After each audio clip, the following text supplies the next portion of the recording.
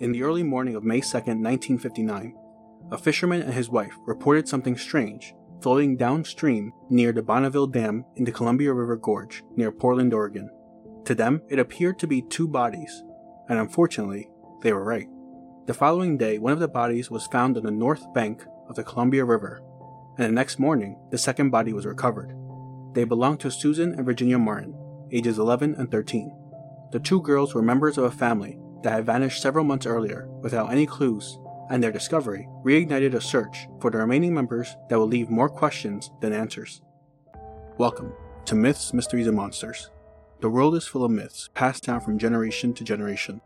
Mysteries haunt us, monsters hunt us. Today, we're looking into the disappearance of the Martin family, consisting of 54 and 48-year-old Ken and Barbara Martin, along with their three daughters, Barbara, 14, Virginia, 13, and Susan, 11, all who disappeared without a trace in 1958. At the time, their disappearance launched the greatest manhunt in Oregon's history, and even today, we still don't have all the answers. What happened to the Martin family? Part 1. The Disappearance. By most accounts, the Martins were a happy and close-knit family, all living in the suburbs of Portland, Oregon, excluding Ken and Barbara's oldest child and son, Donald. At the time, Donald was 28 years old and in the Navy, stationed in New York.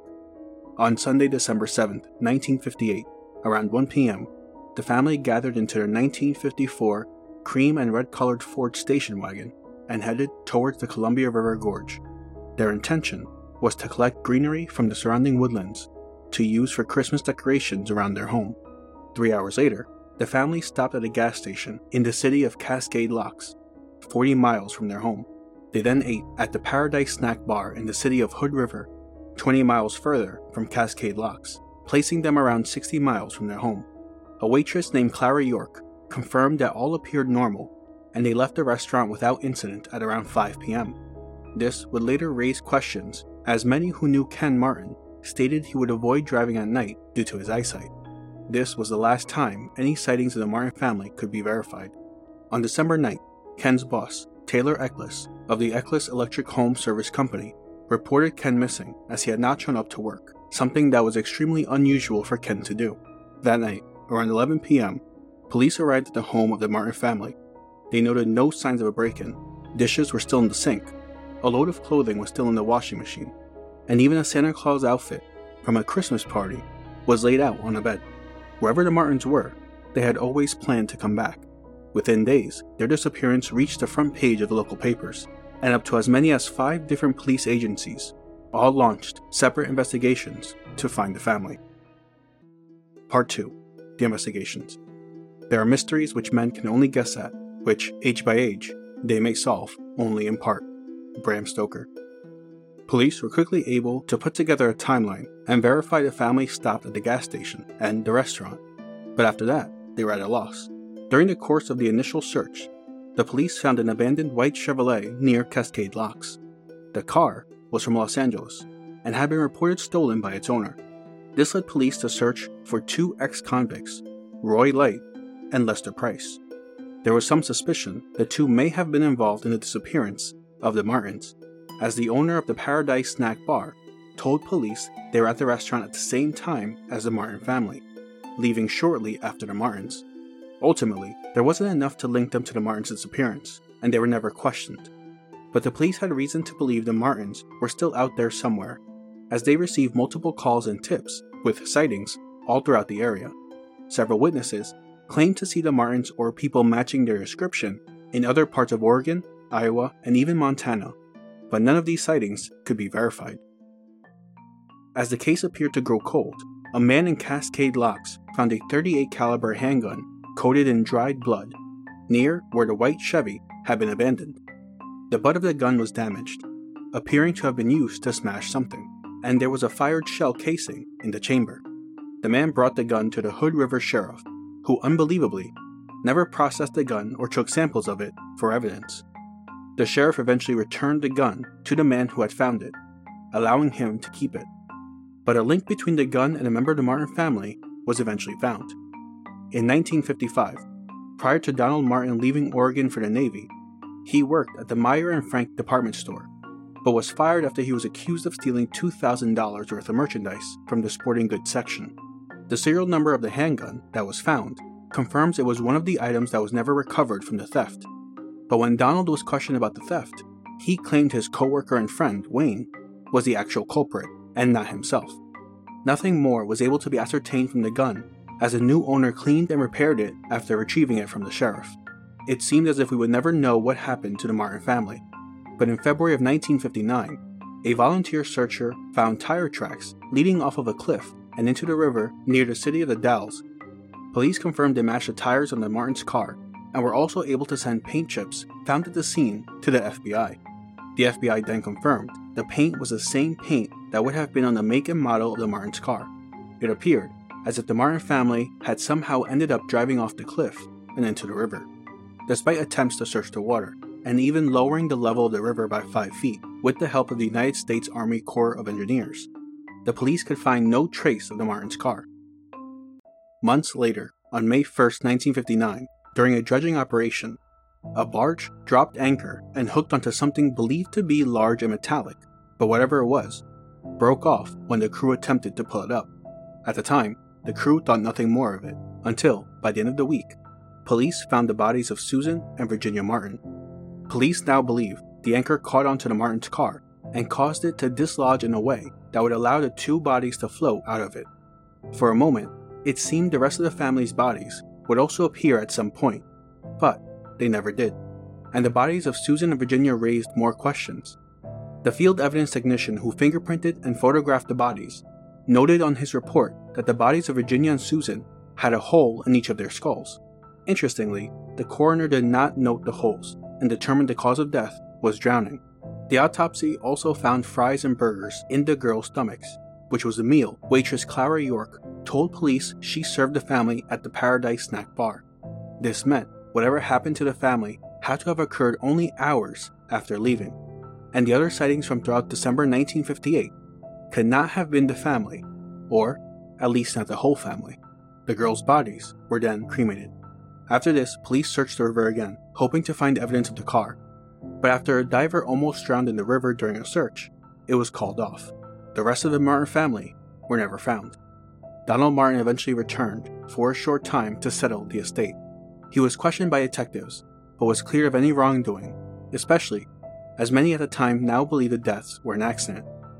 Others, though, believed there was some level of foul play involved in the Martins' death and disappearance. To this day, many are still looking for answers. Part 3. Theories and Suspects. It is in the nature of an enigma to remain unsolved. William Gay. The most prevailing theory accuses Donald Martin of being involved in the deaths of his family.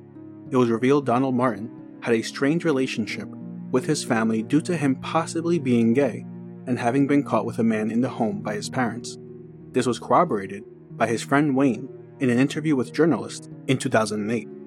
Some believe Donald was the only person who had the motive to kill the family in order to receive the inheritance, and worked with the two ex-cons in order to carry out the murders. It also seems extremely coincidental that a gun Donald stole years prior just happens to be found near where the family went missing. But this raises multiple questions. How would Donald have met Roy Light and Lester Price, and arranged the murders from the other side of the country while in the Navy and then not leave a trail? Why would Donald have them use a gun that would have connected him directly to the murders? And how would they have gotten the gun in the first place? Finally, the inheritance took 8 years to be settled, meaning Donald had nothing to gain for all that time. Why take such a huge risk? Unfortunately, Donald did not help his case when he appeared to not show any emotion to the deaths and disappearances of his family. During the search for the family, Donald made no efforts to help or to return to Oregon. After Virginia and Susan were found, he did not attend a memorial service and claimed there was a mix-up in the dates. After they were cremated, Donald never picked up his sister's ashes. Virginia and Susan's ashes sat at the funeral home unclaimed for a decade before they were picked up by an unnamed relative. Donald Martin eventually moved to Hawaii, got married, and had 4 children of his own, before passing away in 2004. He never spoke about what happened to his family and refused all interviews, but it's possible Donald had nothing to do with the deaths and disappearances, and more likely, he simply cut his family out of his life after they sent him away because of his life choices. Another theory points directly at Roy Light and Lester Price, without any outside motivators. Both ex-convicts were already on the run after having stolen the white Chevy, and it's possible they spotted the Martins at the Paradise Snack Bar, seeing them as an easy target. This would fit with the owner stating the two left just after the Martin family. What if, after sending Donald away, Ken found the gun among his possessions and decided to keep it in the car's glove compartment for safety? Then, when approached or attacked by Roy and Lester, he revealed the gun in an attempt for self-defense. During a struggle, Roy or Lester obtained the gun, fired a single shot at one of the family, and then used the butt of the gun to strike the rest unconscious. This would then explain the holes in the heads of Virginia and Susan. Next, they would have forced the car off the cliff and into the river. But this theory also raises multiple questions. Why would Roy and Lester dispose of the gun near a car they stole, tying it back to them so easily? What motive would they have had to kill the family? It's not thought the Martins were carrying a lot of cash, and there were no reports of credit card statements arriving in the mail aside from the charges at the gas station. The final theory states Ken Martin was behind the deaths of his family and accidentally drove off the cliff due to night having already fallen and the lack of visibility. The question this raises is the gun. What was it doing bloody and close to where the family were at one point during the day? It seems like too much of a coincidence for it not to be connected to the disappearance of the family. It appears we may never get the answers to any of these questions, as the multiple attempts to search the river have been unsuccessful. The latest attempt in 1999 was unable to find anything, as the area where the car is believed to have fallen can reach up to 160 feet deep. The question as to what happened to the Martin family and the circumstances around their disappearances might forever be a mystery. But how about you? What do you think happened to the family? Are the sightings of Roy and Lester, the bloody gun stolen by Donald Martin, and the family disappearing around the same time all a coincidence? Or are some things connected? Will we ever find out what happened to the Martin family? Thank you for joining me in today's episode of Myths, Mysteries, and Monsters. My name is Hector. Script and research is done by E.L. Soto. Sources are in the show notes for further reading. Do you have a myth, mystery, or monster you'd like us to cover? Send an email to mythsmysteriesmonsters@gmail.com. If you enjoyed the episode, consider leaving us a rating, a review, or subscribe for more. And remember, always look behind you.